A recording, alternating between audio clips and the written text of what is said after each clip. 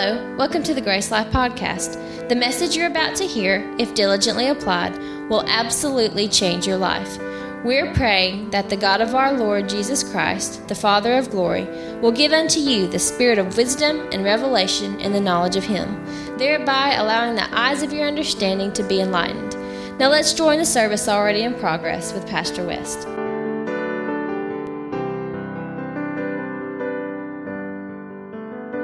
The weight, the weight and the glory of His person's here. Hallelujah. Hallelujah. Hallelujah.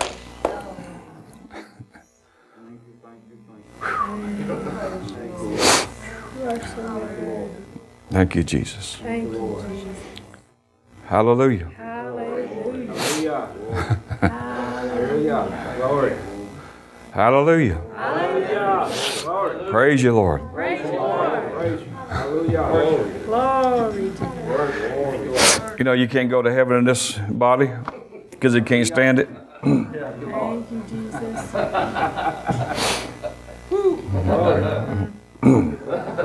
Praise God. And whatever I sense this morning, Hallelujah.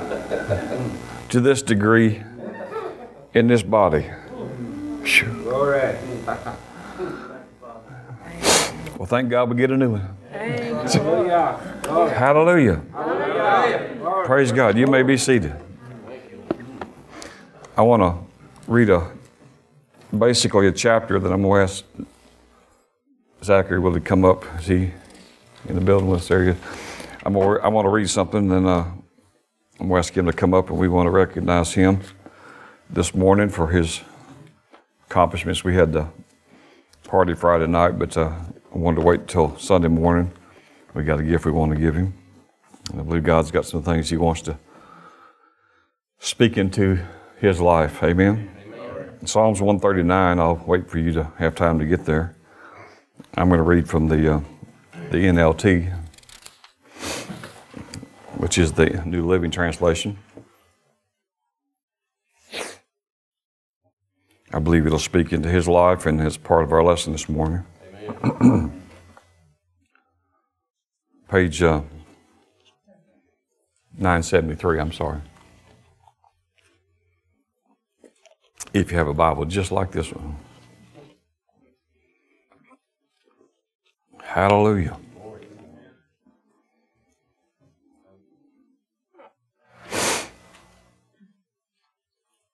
Psalms 139, verse 1 says, "O Lord, you've examined my heart and you know everything about me."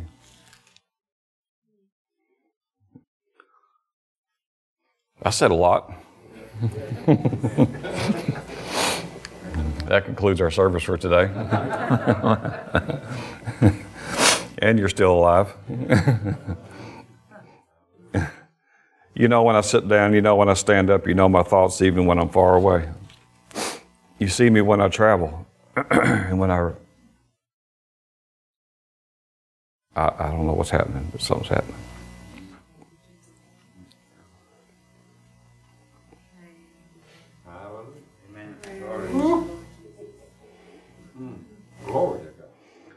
I don't know what the order of this is, but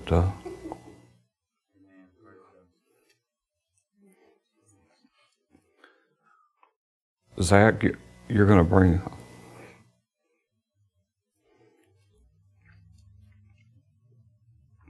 a lot of pleasure to the Lord.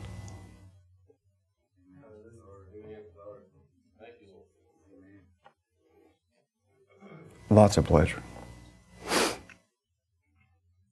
And since He already knows everything, He's already happy about it today. Because He knows what will be, for He's already determined it. And He's already happy about what. You're just going to bring Him a lot of pleasure.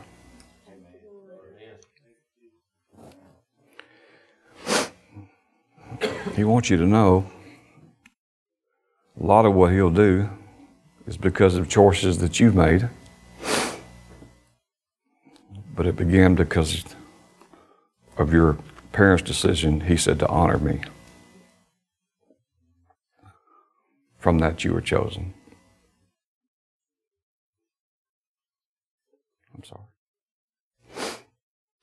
You see me when I travel. You see me when I rest at home. You know everything I do. You could add, you know everything I've done. You know what I'm going to say even before I say it, Lord. You go before me and follow me. You place your hand of blessing upon my head. Such knowledge is too wonderful for me. Too great for me to understand. I can never escape from your spirit. I can never get away from your presence. If I go to heaven, you're there. If I go to the grave, you're there. If I ride the wings of the morning, if I dwell in the farthest oceans, even there your hand will guide me, your strength and support me. I could ask the darkness to hide me and the light around me to become night, but even in darkness I can't hide from you. To you the night shines as bright as day. Darkness and light are the same to you. You made all the delicate inner parts of my body. You knit me together in my mother's womb. Thank you for making me so wonderfully complex. Your workmanship is marvelous. How well I know it. Your workmanship is, he says, marvelous. Marvelous.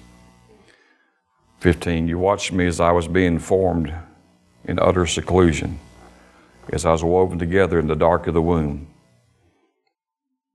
You saw me when I was born. Every day of my life was recorded in your book. Every moment was laid out before a single day had passed. How precious are your thoughts about me, O God, they cannot be numbered. I can't even count them. They outnumber the grains of sand, and I wake up and you're still with me. Oh God, if only you would destroy the wicked. And now he gets into his soul. It's wonderful how one moment we're in the spirit and one moment we're back in the soul. If only you would destroy the wicked and get out of my life, you murderers. So he goes on to say some things of troubles he's having. David didn't live in the covenant that you and I live in. Huh? He saw some things that would be from his day and he actually was one of the very few who got to walk in some of the new covenant while it was not new covenant. So how you know that? Because he lived. He proclaimed his own death. He gave a word that the prophet of God spoke. It was concerning him. He didn't know it at the beginning. Concerning Bathsheba and the child and a man who has much flock, and he went and took the one man's that only had one, and he says, that man, this day, he dies, and the prophet says, you're the man. David come in and asked God for mercy and came into the new covenant. And God gave him mercy and he lived. Zach, if you'll come, I want to... We got a simple gift we want to give you. He's done much to... Come on up, monsieur. He's worked hard. He's not a sloucher. He has big ideas. He has big goals. And he kind of probably has someone to push him along the way. Their initials are... No, I'm just kidding. But it's not necessarily the SAT scores. It's not necessarily whatever the IQ is. All that can be admired and appreciated. What it is what God sees in his heart. And but we want to recognize you this morning for your many accomplishments. And of course, you've been here since birth, so you're one of ours. And so, but he's been a fine young man all of his life. All of his life. And we're all proud of you, and as I know your church family is, and of course your family is. And we're going to, as a church family, we are instructed to pray one for another. So it becomes our responsibility, along with your parents' responsibility, to make sure that we are lifting you up before God in your days ahead. And so we want to, I think Scott, I think y'all said he's got a full scholarship, right? Yes, sir. And you know what that means? I mean, just pay for it. Because he kept a high D average. No. Which means that I tell my parents I meant delightful, and they never went for it and told me it was awful. But here's a little gift. You'll know what to do with it. It's just money. And but we want you to know that we love you. I want to, because God's doing something this morning, and it's a lot about you. So if I can, I want to lay hands on you. I just saw during the service that there's just so much that will happen in your life in the next 12 to 14 years. 12 to 14 years. And God's going to put a lot in. He's going to deposit a lot in. A lot of it's going to be more schooling. And you're going to learn some things, and you're going to get some degrees, and God's going to set you somewhere. He's going to put you in the workforce. And then He's going to let that go for a season. And as that goes, there'll be a day that'll come that things will begin to change. And they'll come into your heart, and you'll know what they are. And He'll call for what He's put in there. It's already in there. It's like a seed that's in there, and it's growing. And it'll grow along every side that you're doing in the secular world. But there'll come a time where the seed of what He's doing supernaturally will rise up, and God will show you another way and a new way. So, Father, in the name of Jesus, we just bless Zach right now, Father. He is one like David in the sense of you said, this is a man who pleases me, who will do all of my will. The Spirit of God says, I have chosen you in this day through my hand. Speaking of me, Zach, God places His hand upon you. And you'll never be without Him. You'll never walk without Him. You'll never know what it is to be without Him. And He will be with you in difficult times and hard times. And the Lord said, I have kept you to this present hour. And I've kept you from things and away from things that would harm and would take away. And I've given you a strong spirit. You had the ability, you could have said yes, but there was times that you said no. And you chose the hard thing when the easy thing was right there in front of you, and the others took the easy way. And the Lord said, because you have done this, because you've set your heart upon me, He said, my hand is upon you. And when you are in your later 20s, and when you enter into your early 30s, God will download, as it were, a creative idea that will affect your industry, will affect the very industry, and will bring in an idea that will revolutionize that industry. This will bless the world. This will create massive wealth. And I will establish my covenant with you. And this wealth will be for covenant purposes. And Father, right now, I just thank you, Lord, that you protect him and you keep him from those who would try to bring him harm, those who would try to pull him away, and all the plans of the enemy, I say, shall be brought to naught in the mighty name of Jesus. Oh, I just see I don't know how to say it. It's just that the Lord's heart is just jumping this morning. He is just, the Lord is giddy. Thank you, Jesus.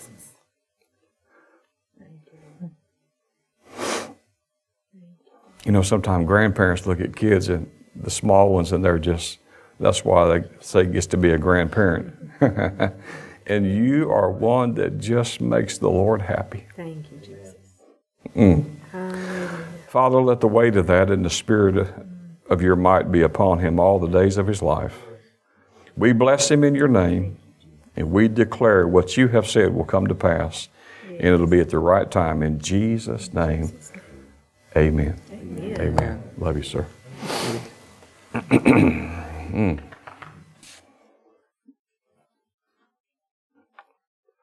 Well, praise God.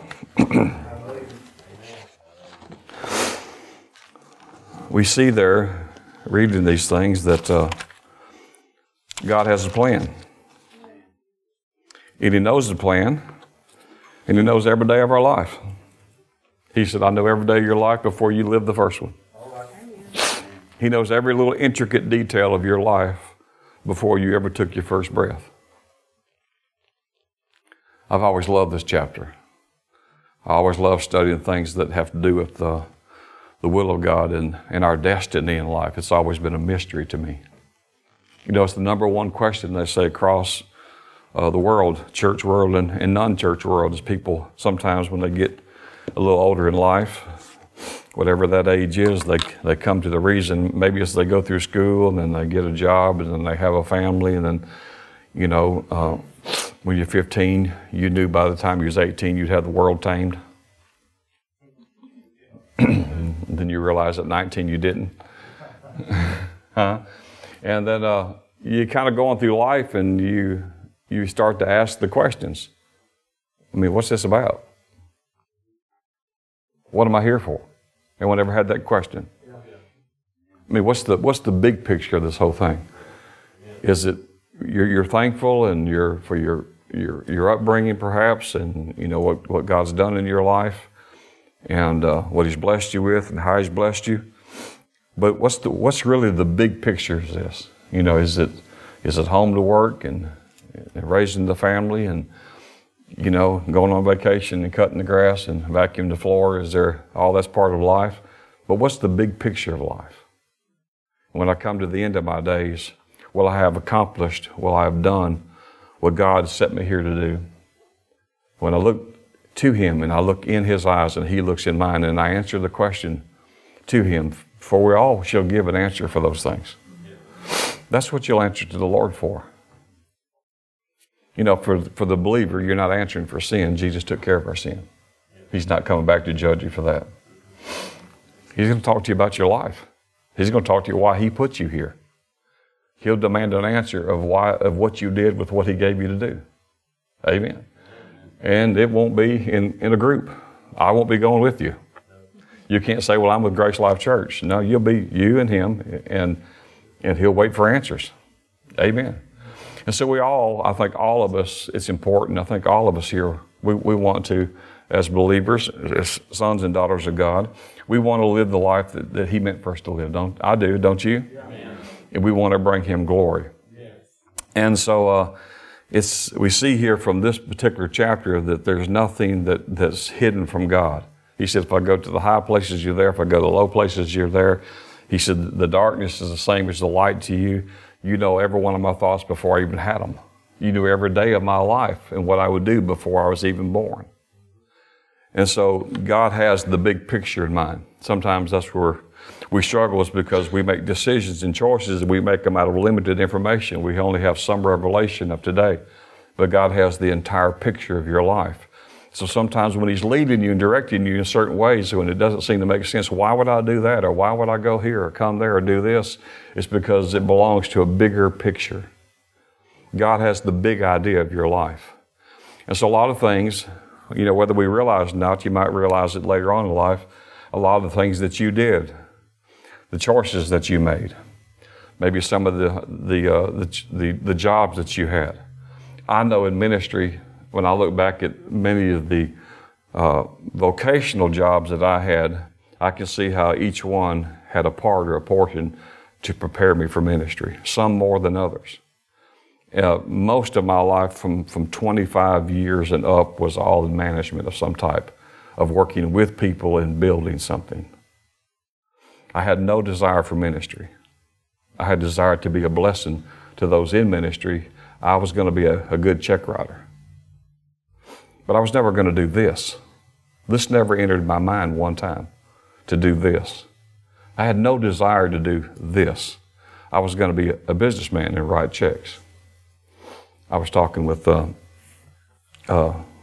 Evangelist C yesterday. They were getting ready to go out on their trip, on their mission trip. And he called yesterday morning and he said, what are you doing? I said, well, I'm on Saturday. I'm kind of getting ready for tomorrow. And I said, I said, you about ready to go, aren't you? And he says, yeah, I'm about ready to go. I said, so what are you doing today? He said, I'm almost at your house. And I said, well, okay. He said, I don't go to Peru without you praying for me. I said, okay. Give me time to comb my hair. And so he got there, and our prayer, of course, always goes a little bit further than that. And so it was 2 hours, and we had this most glorious conversation, most wonderful conversation. And same things, I think he said them here before, reiterate them. He said, I just never knew I would do this. This never entered my mind. He said, I never knew I would like it. I had no idea that I would ever leave the United States to go on a mission field. And I never knew that I would love it so much. I could never have saw that coming. Sometimes when we teach people about destiny, we say, well, what's the things that you really like to do? What are the things that are really passionate? Well, those sometimes can be keys, but not necessarily so. I had no passion for this way back when. See what I'm saying? He had no passion for that. And so the Lord kind of did some things around and didn't tell us about it. Has the Lord ever did that with you? He just kind of took you here and told you there and didn't tell you everything? So Clarice Fluid says one of his names is Jehovah Trickster. It's kind of, he tells you on a need-to-know basis.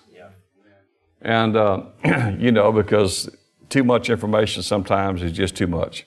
And so he only tells you what you need to know when you need to know it. But he knows every detail. And Isaiah says God declares the very end of something before the beginning. God determines what he's going to do in the earth at what time. Now, and I didn't think I would do this morning, but I believe what will happen with that young man is when he's in his 30s, 28 to 32, in whatever field he's in, God's going to download into his mind an idea. And that idea is going to be called what we call an invention, and that invention will rock the world that he's in, and it will cause massive, massive wealth. Now watch this. He's what, 17? So this product, whatever it is, this idea, the Lord chooses the time that it needs to come into the earth. The idea is not ready. If he had the idea, it might be to where it can't be implemented. But it seems like God knows the future. Seems like it, doesn't it? Y'all hear? It's almost like he knows everything. And so he chooses a person for an idea, for a purpose, and gives that, and then he plugs it in where he wants it plugged in. So the Lord knows what's going to happen 14 years from now, 12 years from now. And he's chosen someone to do it. So the scripture says that God declares the end from the very beginning. And he says, it's according to my purpose. And he said, my purpose will stand and no one will stand in front of me. Amen. Amen. You say, yeah, but my boss, no man will stand before you. Yeah, but she or he, no one will stand before God, in front of God, and change God's plan. His purpose will stand and he will do all, the Bible says, that he pleases. Amen. And so we see here that every moment, it says every moment was laid out. Now, we taught this before, and I'll just reiterate it a little bit, and it looks like we're going to go to almost jump subjects, but somehow the Holy Ghost has to bring it together, because to me it makes no sense if we do this in just a few minutes. But I'll just follow God. In this chapter, it says, all the days of my life was written in your book. If you do a study in the Old Testament, and you do a study in Isaiah, and you do a study in Daniel, and you do a study in Chronicles, and you do a study in Psalms, and several of the books, then go into the New Testament, you'll see that in heaven, there seems to be a courtroom, as it were. And there's legalities to heaven. Now, I'm opening up something I'm not even going to begin to close this morning, and it's really not even my subject. But I'm talking about at this moment in the context of destiny. And we see in this passage, and there's many other passages, where there seems to be a book in heaven of each and every person on earth. In other words, there's a book of Bill, there's a book of Ralph, there's a book of Chad, and there's a book for every one of our names on it. In that book is your life. In that book is what God has chosen and decided about your life and why you're here. I don't know if that interests you. That greatly interests me. You know, because we're talking about someone, God, who knows everything. And Ronald and I was talking about this yesterday, and I said, can you see? And I was talking about some of this yesterday. I said, can you see why sometimes our prayers never get answered? I said, because sometimes I can see what you're doing, and what you're doing looks fun, or at least you're having more fun, or it looks more exciting, or it looks more glamorous. It looks like a more exciting life, so I try to get over and do you. But God has a unique plan for me. But if I'm doing you, and I'm praying for what you need to do you, See what I'm saying? Does the Lord answer that prayer? Yeah, but I'm a word person, so I'll take verses that says, whatever you ask, you shall receive. But that would be taking that out of context, wouldn't it? Right. If I'm doing you instead of doing me, what God has for me, then I'm asking for your resources for what you need to do. Does God have to honor that prayer? Not only does He not have to, He will not do it. So James says that you can pray and not receive because you ask, but you're asked amiss, or you're missing the whole thing. So it would do all of us a great service if we would find out the will of God for our particular life and what God has us to do. That's what brings Him glory. Glory is when you are you and who He's made you to be, because you're unique in Him. You know, God likes a lot of variety. You believe that? If you don't believe so, look at the trees and the flowers. God likes the color purple. Why? He created it. But He likes a lot of colors. And He likes a lot of variety. Look at the animal world. It's just everything. So God has a lot of things. So some people say, well, you just don't need all them clothes you have. And, when I walk in my wife's closet, her closet's different than mine. She accessorizes different than I do. I mean, you got to have, this outfit's got to have, this with it. It's got to have this purse. It's got to have these shoes. It's got to have this fingernail polish. And it's got to have all these accessories. And it's just to go with that one outfit. Me, I'm just looking for a shirt to put on. That's maybe, if I'm not in a hurry, maybe that's not too wrinkled, or I can throw it in there and de-wrinkle it and head on out. That's just way too much thinking for me. But, if the Lord wears shoes, I don't know if He does. He probably has lots of them. I bet He has dress shoes. I bet He has some casual get-along shoes. Don't you think so? Pastor Buzzy said when we get to heaven, we're going to be dressed just like Jesus. We're going to have a robe with some Galatian gliders. I don't know. I started to ask. I thought, I'm not even going to ask what Galatian gliders are. I think I know what he's saying. I was afraid to ask. So anyway, but God has so much variety. And so it's not always, and we're not always that, we're not the whole variety. We're one part of that.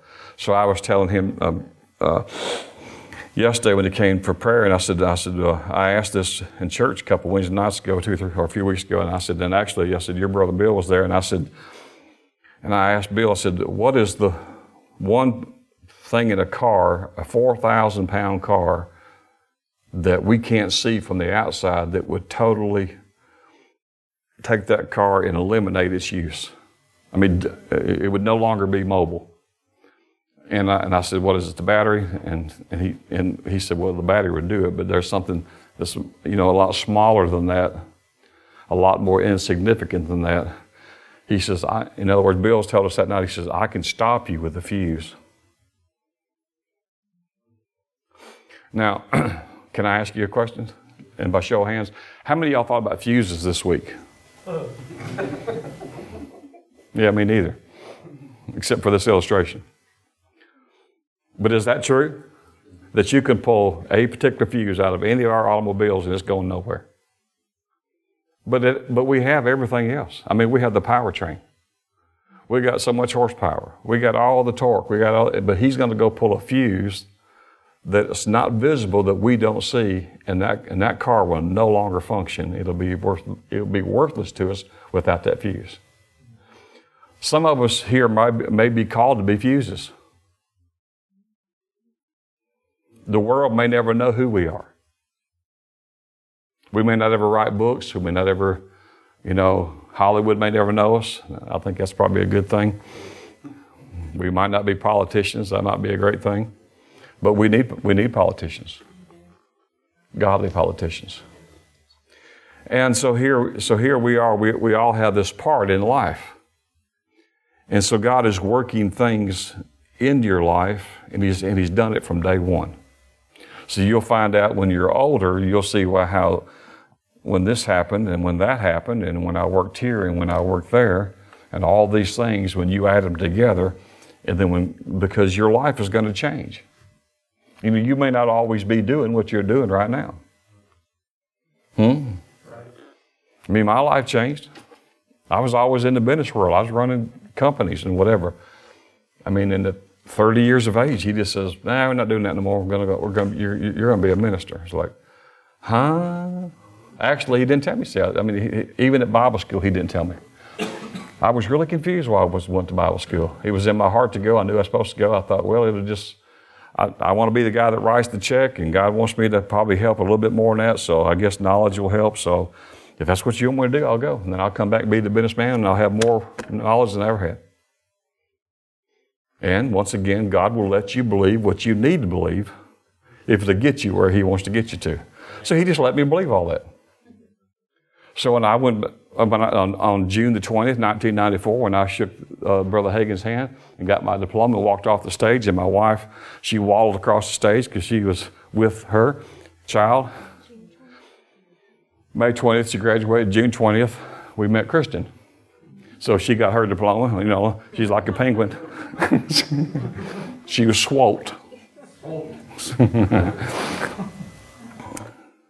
And so He let us believe all that. Well, I came home. I took the carpet store back over. And within 6 or 8 months, a desire began to grow in me. And I knew what it was, and it was scaring me, and I tried to suppress it. And we were going to Burnham to church, and it'd come up and I'd suppress it. And I was like, and it'd come up and I would suppress it. And so I was leaving church in Birmingham one time, and Pastor Webb got to me, and he said, "Come here." He said, "When are you going to start the Bible study?" I said, "Sir." He said, "When are you going to start that Bible study?" He says, You're behind." Oh, Bible study, behind. I'm thinking, how about never? Huh? I'm in business. I'm writing checks. Right? I know some stuff. I've got some schooling. I'm helping people I meet. Let's leave it here. He said, but, Pastor Webb would be more directive than that. He says, "Well, don't come up here anymore on Sunday nights." That's what every pastor tells you to do, don't come to church. That's real normal. He says, "Start a Bible study." I said, "With who?" He says, "Your family. They come up here." So you and your family stay home and you start a Bible study. And they'll come up here anymore on Sunday nights. He says, and then call me in a couple of weeks, let me know how it's going. I'll be waiting on your call. That was a little bit of a stronger push. So he told me to do it, and then told me in 2 weeks to call and let me know how it was going. What's he trying to tell me? Get with it, right? So I reluctantly started it, and I told my family, I said, "Look, I know y'all had a long week, and we're going to drive all the way to Birmingham, and so, you probably won't feel like it. Probably won't feel like coming, but I may be teaching a little something Sunday night, and if you want to come. But if you don't, if I was you, I know you had a long week." So people ask me how you start church, and I'm telling you, I don't know. I did everything not to start one. So I really don't know how you start one if you want to do it. I can tell you how to get one if you don't want one. And so it started that way, and we went on for 6 months. Then I think I said this last week, we were doing that for 6 months, and then out of my mouth, didn't even know I said it. I said, this time, I said in so many days, or what did I say? In 2 weeks, next week, whatever it was. I'm asking you. What did I say? Huh? What did you say? Yeah. Somehow, but I don't remember saying it. I said, we're not a Bible study, we're a church. And next week will be our first service. And that was June the 6th, 1995. And then when I got home, they all want to know, don't you think we should have talked about that? I said, talk about what? Starting a church. I said, who's starting a church?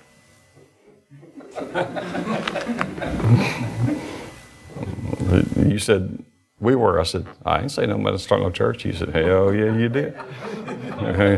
It wasn't too gray either. It was just like, next week will be church. It won't be a Bible study. I said, I did not say that. Oh, yeah. So I called a few family members. They said, yeah, we were kind of surprised. Jehovah trickster at work again. And then 23 years of your life go by. Amen. And so here's the whole, you never get the whole picture on earth, but you get a better picture 10, 15, 20, 30 years later when you look back and you can see how God was orchestrating your life. Right. Even in the secular world, you think, well, I want to go do this, but I'm here. He's still working His plan. He's still working His plan. You might just be in the phase of the plan that's not that exciting, but He's still working His plan. So you might think, no, the plan is I'm to be doing this. Well, this is part of that. The way you change the oil is you take the other oil out before you put the new oil in. You think, well, I don't want to do that. I just want new oil. Well, we got to get rid of the old. So God is taking some things out. He's draining you, as it were. He's moving the residue of the old you and your old life and the old world and everything that's broken down that cannot go into your future. Some things was for another time and for another season. Some relationships, the people you had was for yesterday, but they're not for tomorrow. Some things that were useful to you that God maybe put in your life was not to go for your future. They were for that season. And so we're trying to take them into a new day and they don't fit any longer. Are you with me? I mean, you can take the puzzle and get the scissors out and trim it and make it look like it worked, but it didn't mean that it worked that way. The problem is when you do that, then the next piece won't fit because you have changed the structure of the piece because you were frustrated looking for it, so you put one in and said, I'll work on this and it will be the piece. We've all done that. That's what a Hagar is to Abraham and Sarah. We're tired of waiting on this thing. We're tired of waiting on the promise. We're tired of waiting on the fulfillment. We want the baby. Had an idea. And that godly man said, amen. Right? And the father of your faith.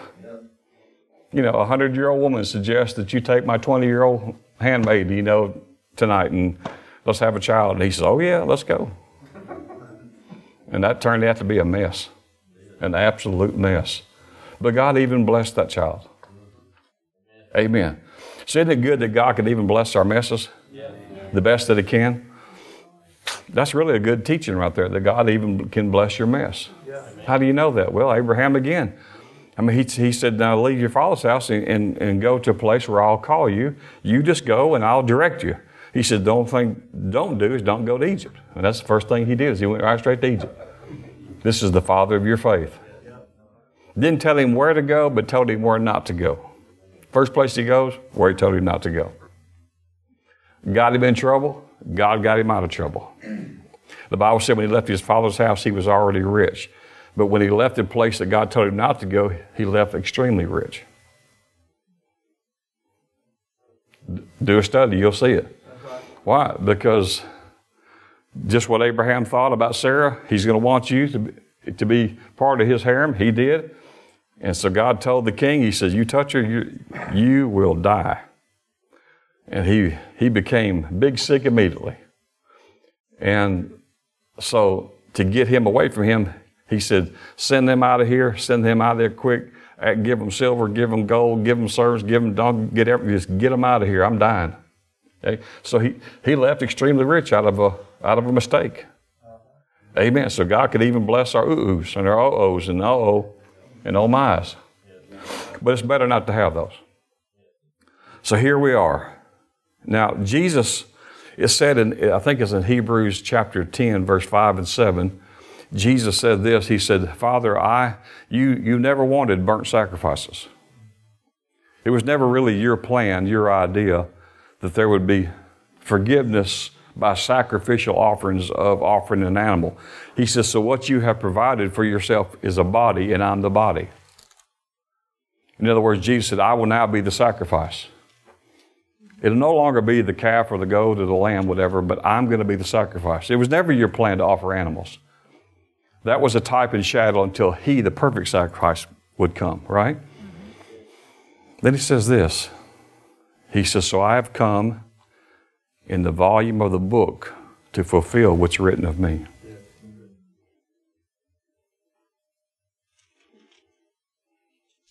Psalms 139, we read it. All the days of my life is in your book. All the things written of me is in your book.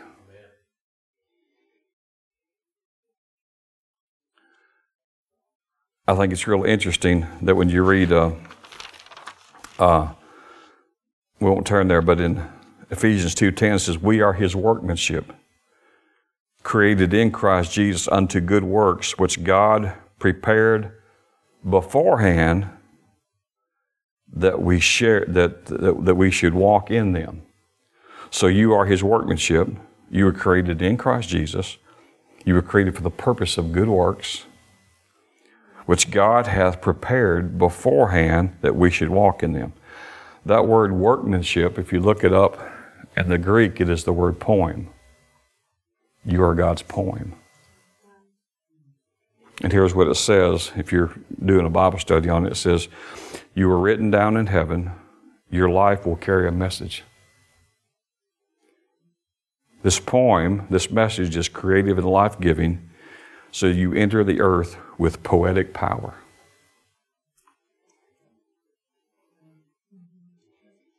You are the poem of God. You are the workmanship of God. You enter here with voice and with power to do it. And so I had this scripture yesterday that I gave Ronald when he came. I want you to see it. It goes right along with what we're teaching. It's in 2 Timothy. If you'll go there, chapter 1. Not too hard to find. It's right past 1 Timothy.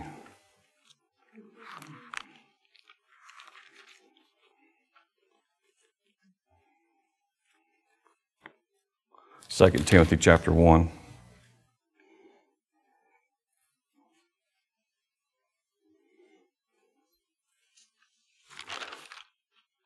Before we get there, I'll give you some other verses. And there are several scriptures. Isaiah 50, verses 2 through 9.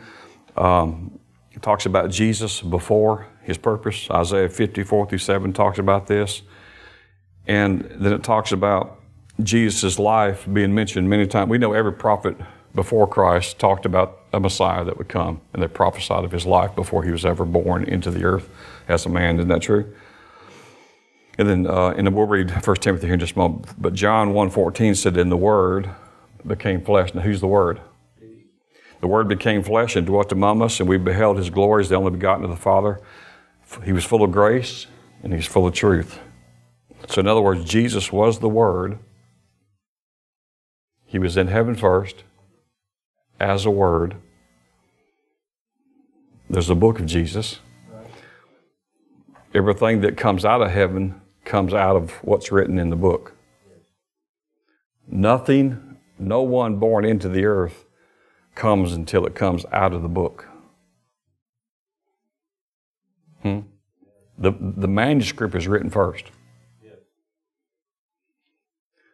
And then heaven sends out that manuscript in a word, in a poem. Are you with me? So the Word came out of heaven, and God put that Word in a flesh body. His name's Jesus. That Word, that poetic poem, came from heaven to earth, the Word, and God said, to be in earth, you'll have to have flesh. And it says, and we beheld His glory, the glory of the only begotten of the Father. So in other words, Jesus is the Word, was the Word, sent out of heaven to be born in the flesh in a physical body.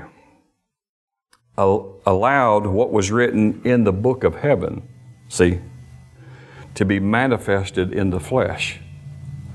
Whatever's in the book written is now going to be manifested on the earth, but in the flesh tabernacle.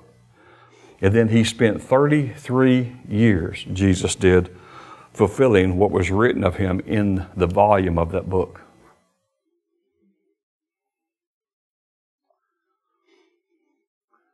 Wonder what chapter you are in your book. Wonder what chapters are ahead of you. You see why we need to know the will of God for our life? Because if I'm trying to be you, or if I'm trying to be William Brandon, huh? I mean, could you see me trying to be a singer? No. Thank you. You're honest. Thank you. Right? I've said this here before, but I mean, I remember one time, of musical instruments, I like a lot of them, but I really love the acoustic guitar. We used to, as teenagers and young, we'd go camping a lot of times, and we had a guy that he was my brother's friend. I always hung around a lot of my brother's friends. That kind of got me in trouble sometimes. But anyway, his name was Jeff, and he played the acoustic guitar, and we just go around the campfire, and he'd just sing, songs, and it was a lot of fun. And just being out there with the starry night and all that and kind of stuff, and he was, on his guitar, and he was a Christian, and it was a lot of fun. And there's just a beauty to the acoustic guitar that can just take a day that's going like this and just bring it down and say, oh, it just slows life down sometimes, And so I told the Lord one time, I said, I'd give anything if I could play the acoustic guitar. I wasn't really talking, Lord, just, I'd give anything, Lord, if I could play it. He says, and he spoke to me just that quick. He says, that's not true. And I said, excuse me. He says, you've never given the price of a lesson. I said, well, I like it then. He said, we'll go with that. Because if I'd give anything, I'd be about doing it, right? So what I do is I still would like to, I guess. Maybe one day I will. I don't think so, but might. But I greatly appreciate it. I have appreciation for that. And so here he says that Jesus manifested for 33 years what was written of him in the book. Anything God ordains is first written in a book. Isaiah says, or Daniel says in a scroll, a book or a scroll in heaven. And then it must be sent out in heaven, from heaven to the earth. What chapter are you in? The Lord will also know the mistakes. Do you suppose the Lord knew the mistakes that factored into the time? Do you suppose God knew that Abraham would go to Egypt? He would know he told him not to go to Egypt? Did the Lord know that Hagar would get involved here, even though she wasn't to be? So the Lord takes every bit of this, and we have choices to make. Now, I'm not saying, and you can't say, because the Lord ordained it, it's going to happen. That's sovereignty taken out of its rightful place. Because you have a free will. Brother Hagin was told by Jesus in a visitation, and I listened to that tape actually this week, old tape from 1998, and it says cassette, if y'all know what that is.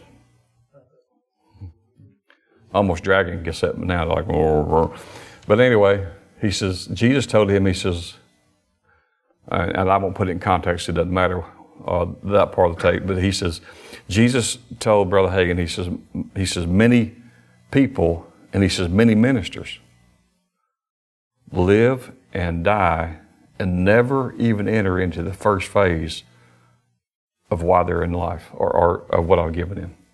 They come to the earth and live a natural life, and they're doing things that are good. In this context, he's talking about ministers.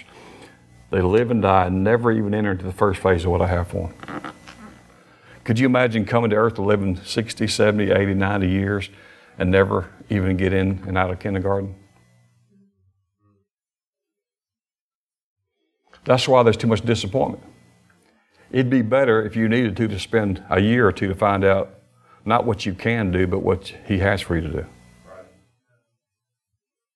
Well, I could go do this. Ministers struggle with it all the time when they're looking to make some kind of change. Well, I could go on the road preaching. Or I could start a church.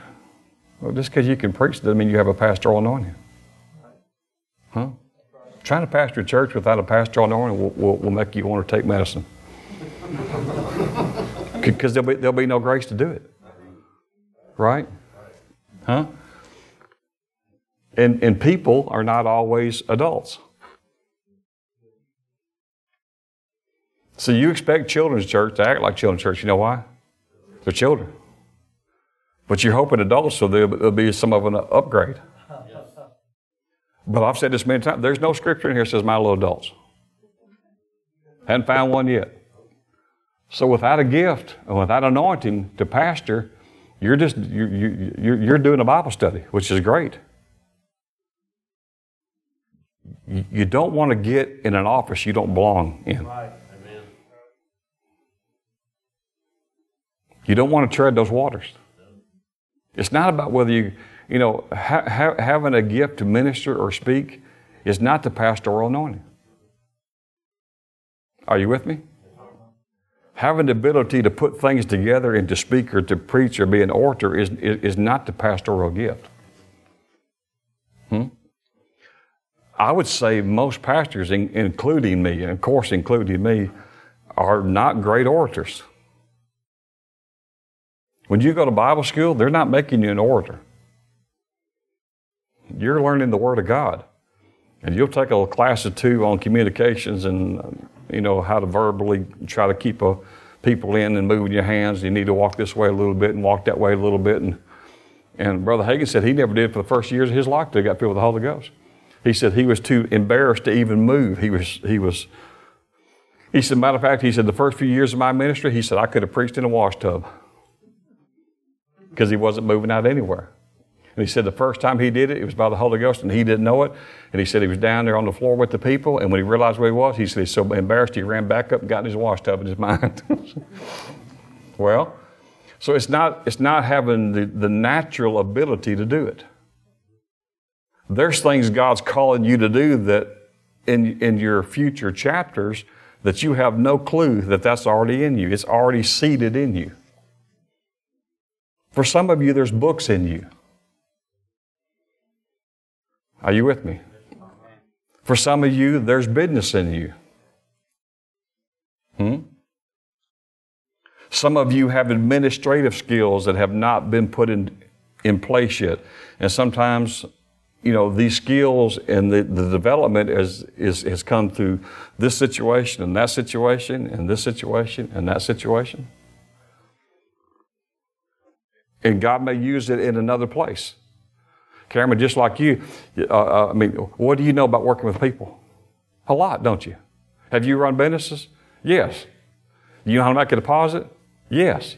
You ever had disgruntled people come to your restaurant? Yes. Have you ever had goofy employees? Yes. You ever want to pull your hair out? Yes. But see, he wouldn't quit as easy as somebody who had no practical experience. So if God uses all that experience in another realm, then all he does is just change the subject matter. But he takes all that he deposited in you, and he will. And he will. And he will. And he will. And you'll see he will. For his glory. So not all preparation is Bible school. It's just school. Amen. So being a great orator and understanding the Greek and the Hebrew. A lot of times I have cheat sheets. I get over here in the New Testament or the Old Testament, and I'm reading names like, man, if my mama named me that, I'd just slapped her. Have you ever tried to read some of these names in the Old Testament? Who would name their kid that? And you're trying to pronounce it like, And then I thought, well, wait a minute, I got a Bible app. And I go to the Bible app and I go to that chapter, and some of those translations, you can listen to it audibly. You ever done that? And you just play it, and then you do phonics, and you write it down if you need to read it in a service. And here's what I found out. You go to different translations in that same Bible app, and you have different people reading it, and they pronounce it 5 different ways. People say, what do you do then? I choose for myself. I may call them Scooter and their name be Skeeter. I don't know. But if they're not here to tell us, I decide how their name's pronounced. So it's not about the natural ability, although God will use all of that. It's about the supernatural that he puts in you. So he's taking us all to a place, and you're that poem and you're that workmanship. Now, 2 Corinthians, are you still there? Or 2 Timothy, are you still there? and we'll close here this morning. Praise the Lord. Y'all doing all right?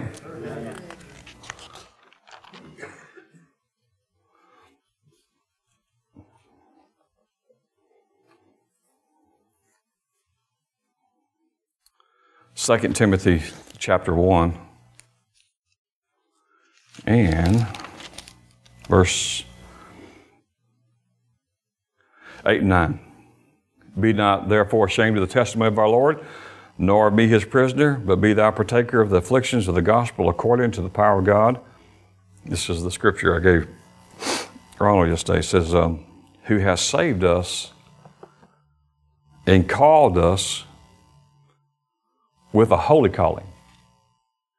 Now, this is Paul speaking to Timothy. Timothy was a pastor. Now, I don't want you to think this is for ministers. This is for anybody. Whatever he's called you to do, it's holy. See, what I do and what you do is just different. Mine's not more important. It's just my function's different. Pastor is not who I am. Pastor is my function.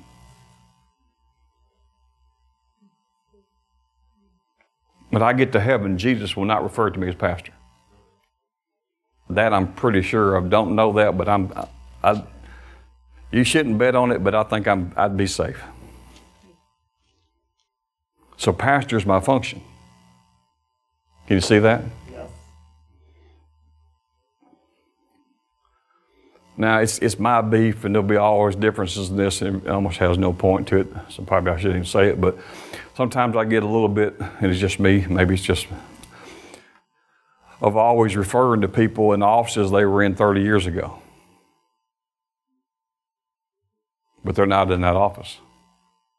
We call past presidents, and they're being interviewed on TV, President so-and-so.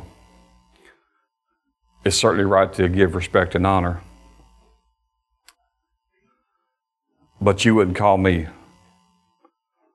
Prophet West, would you? Wednesday would be a good teaching if you'd heard that. I didn't believe I taught.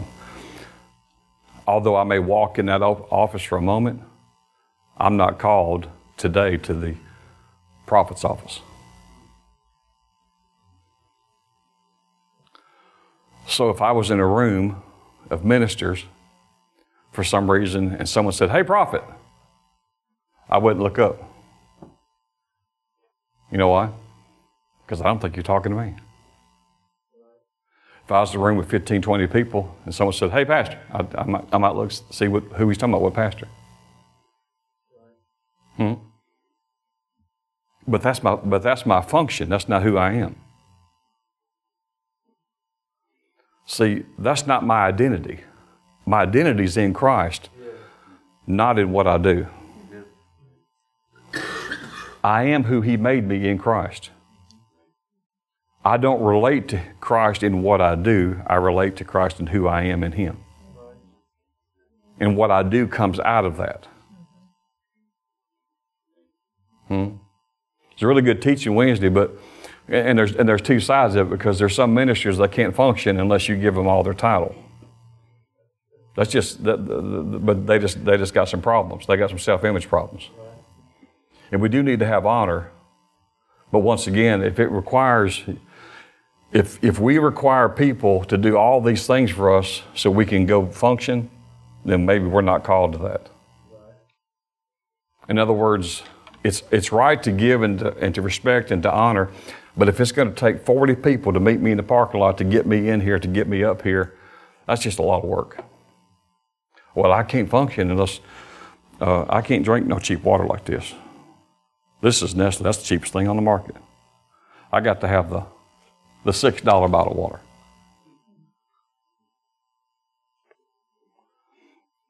And I don't know what y'all was thinking. I told my Bible here today by myself. Witt told me when he worked for Keith Moore Ministries, he said, I was confused. I said, about what? He said, a lot of things. He said, because he says, the Moores are from Mississippi and I'm from Tennessee. He says, so there was one time, he said, they were pulling up. I don't know why I tell this stuff. He said, they were pulling up to the church and there was just me there. And he said, I went to Miss Moore's door to open the door. Sounds right, don't it? And Miss Moore, she says, go open his door. So she told him later on, she says, go to the higher anointing.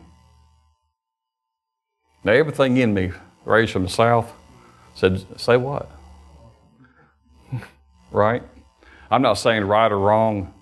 That's not even my point of all that.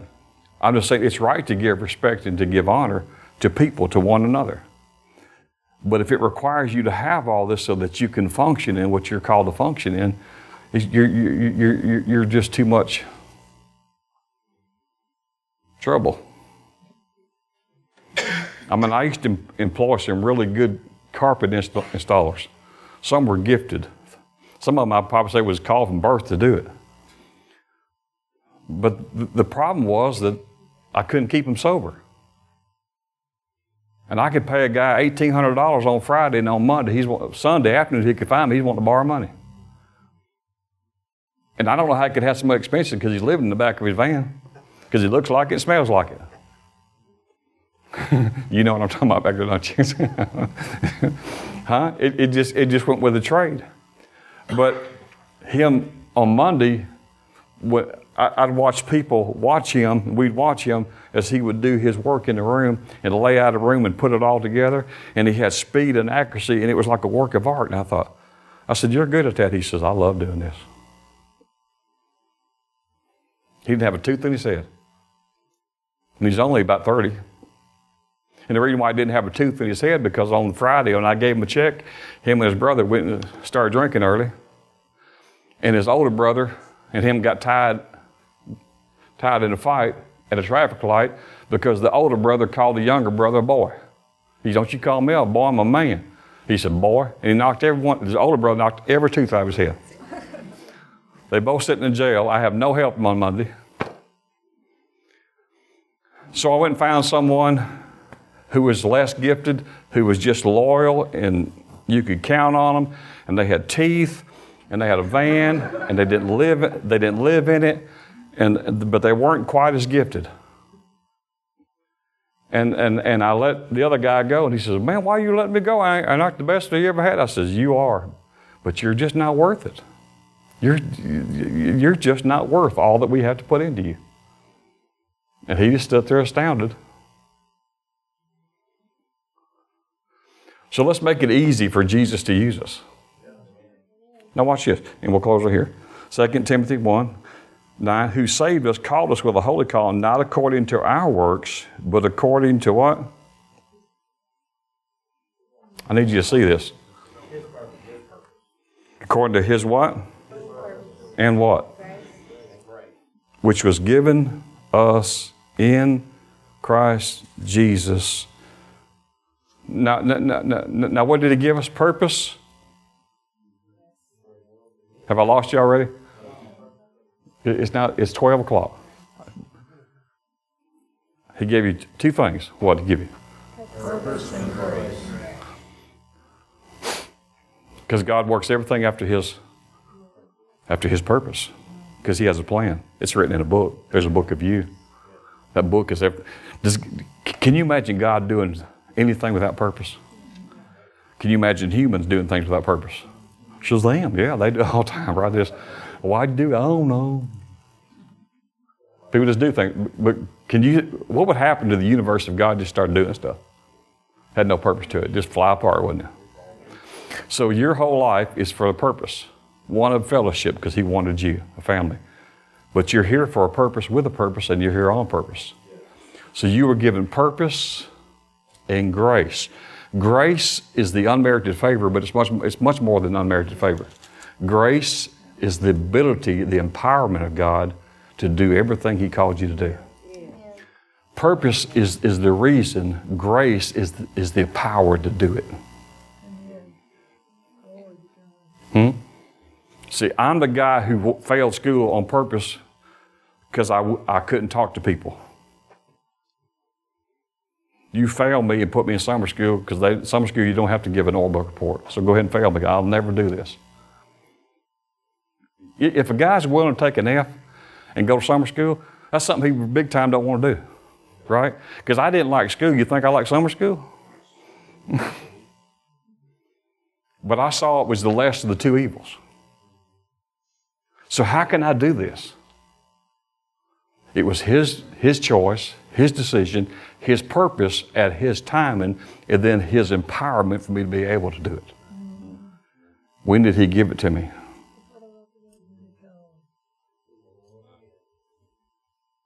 Before there was earth.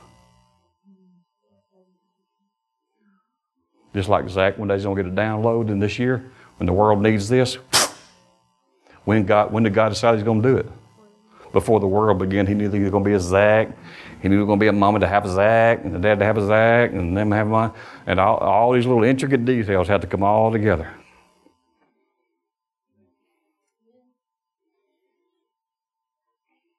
Hallelujah. You were called, chosen by God before the world began. Before the world began. So lest you think that in your situation, God's trying to work this thing out somehow. You go to God and tell him you got a problem. He says, oh, I didn't know. Wow, you got a problem? Well, what is it? I'm glad you told us. We don't know things unless you tell us. Huh?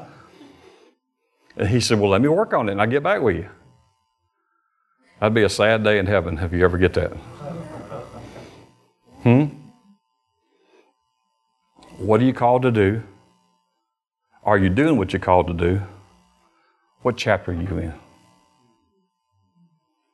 Are you doing someone else? So it's almost like it's a script. It's like a play. I'm going to close this and that'll give y'all hope. And so...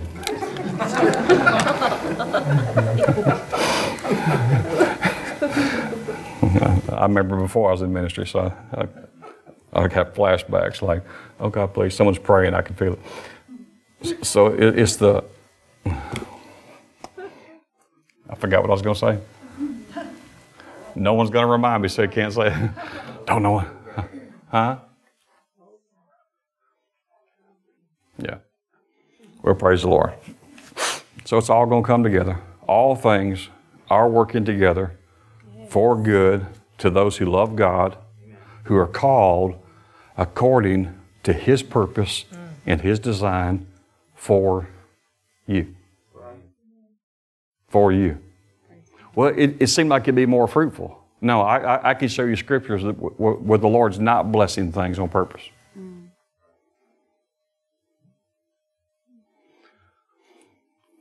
There's ministries he will not let them increase on purpose for a season until he's working in them. Joyce Myers asked, Lord, why won't you bless my meeting or my meetings? He said, because I don't want to. She said, could you expand on that? He says, I really don't want to.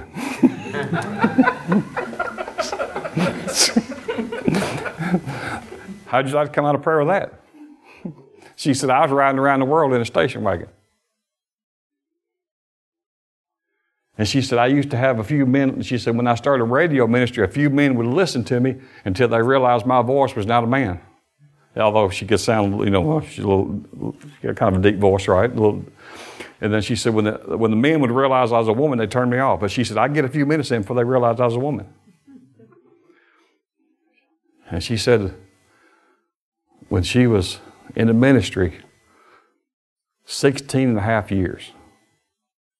16 and a half years riding around in a station wagon.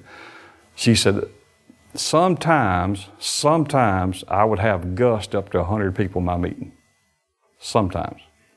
But usually 60 to 75. And she said, I traveled the world in a station wagon for 16 and a half years, usually looking at 70 people with gust up to 100. In her 16th and a half year of ministry, the Lord told her it's now time to go national on TV. What? Well, how do you go from here to there. She told the Lord, she says, how do I go on TV when we can't even afford a TV in our house? How do I go on TV when we don't even have a TV? We don't even have a personal TV. He said, I have already provided all the equipment. He said, now you're ready for what I really called you to do. Well, what if he just blessed something that was preparation for her and what he not called her to do, and she got busy doing that and got sidetracked?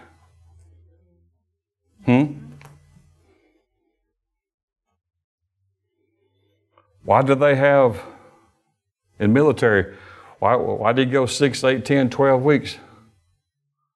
Right? What do you call it? Or whatever you call it. What's the training for? Prepare you. Right? Well, the enemy's not supposed to be there, are they? But it's preparing you for the enemy. You may think that your CO is the enemy. Right? He may talk to you like he's the enemy. He may cuss you like he is the enemy. But he's there to prepare you for the enemy. Right? So a lot of what all of us are in right now is something called school. Right? For another day and for another time.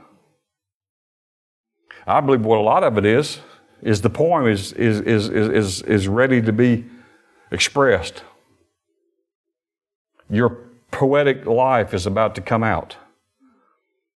In other words, everything that God created was created for glory. So when He created the bird, because it can do this, and it can fly through the air, that's what brings God's glory. When the tulip and the rose and the petunia, in the morning they all go like this one morning, you go to bed, it's like this, the next morning it's like this. They've opened up and they're showing God their magnificence. And God said, oh, that's why I created you. And you enjoy him, but he loves him because it was his idea.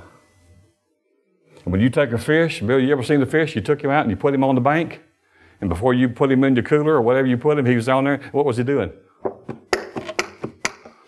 He looks like a spastic idiot. Right? Because he can't function on the bank.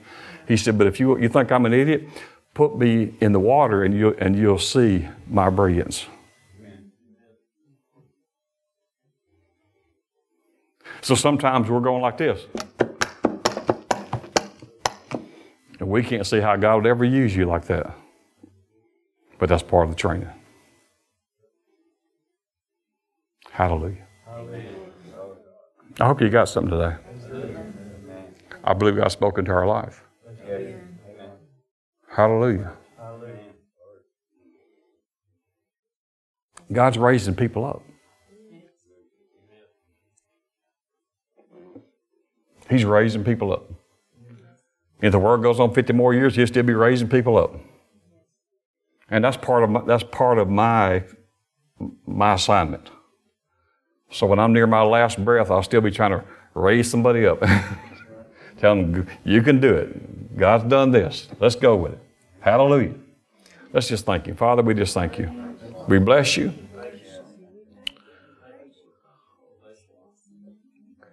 We give glory unto you. Praise and honor unto you.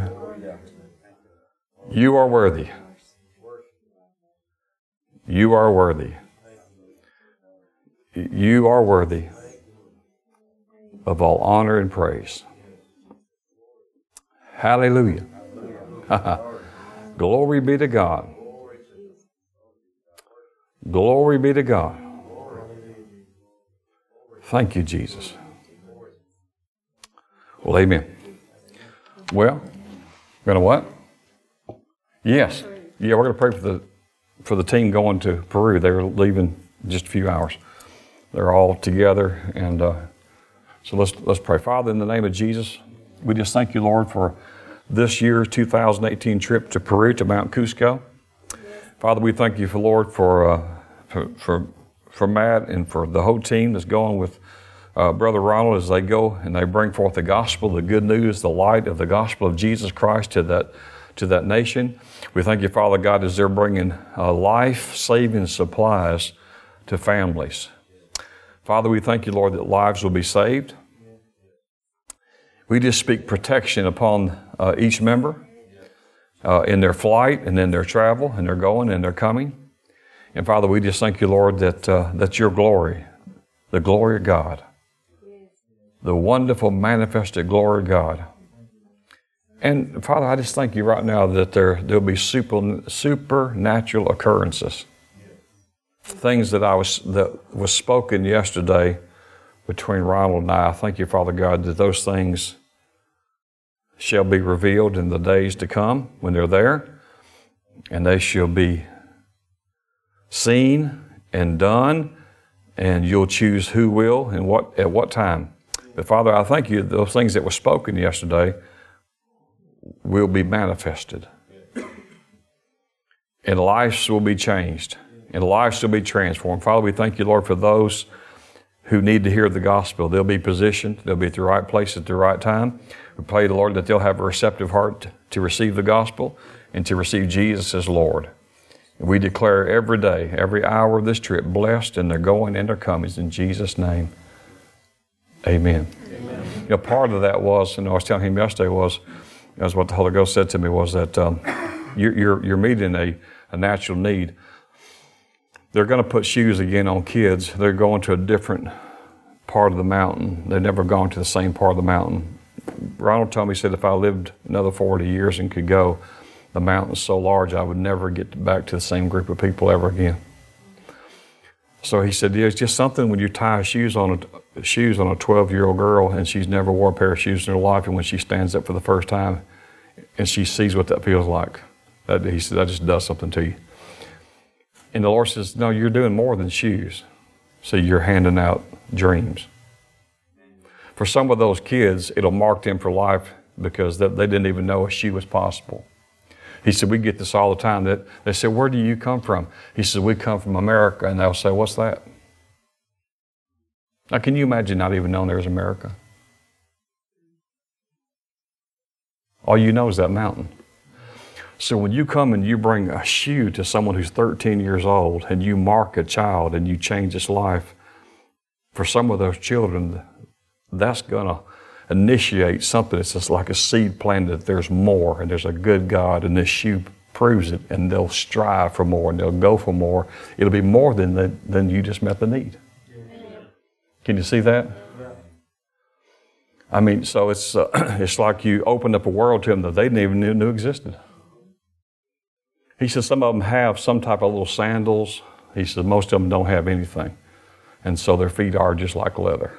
You know, they walk mountains and rocks, and what would cut us and we would need stitches, he said it's just like tough leather. And when you put a soft shoe with cushion in it and you wrap it and tie it and they stand up, he said they're like, well, oh my gosh. You know, like being on a mattress or marshmallows or something. It just changes everything about them. And it's the goodness of God that leads people to repentance. Amen. So they need stuff to go give, to help people, but it really shows the world that God is a good Father, and He cares about every one of their needs. Amen. God bless you. Look forward to seeing you Wednesday. Have a blessed day.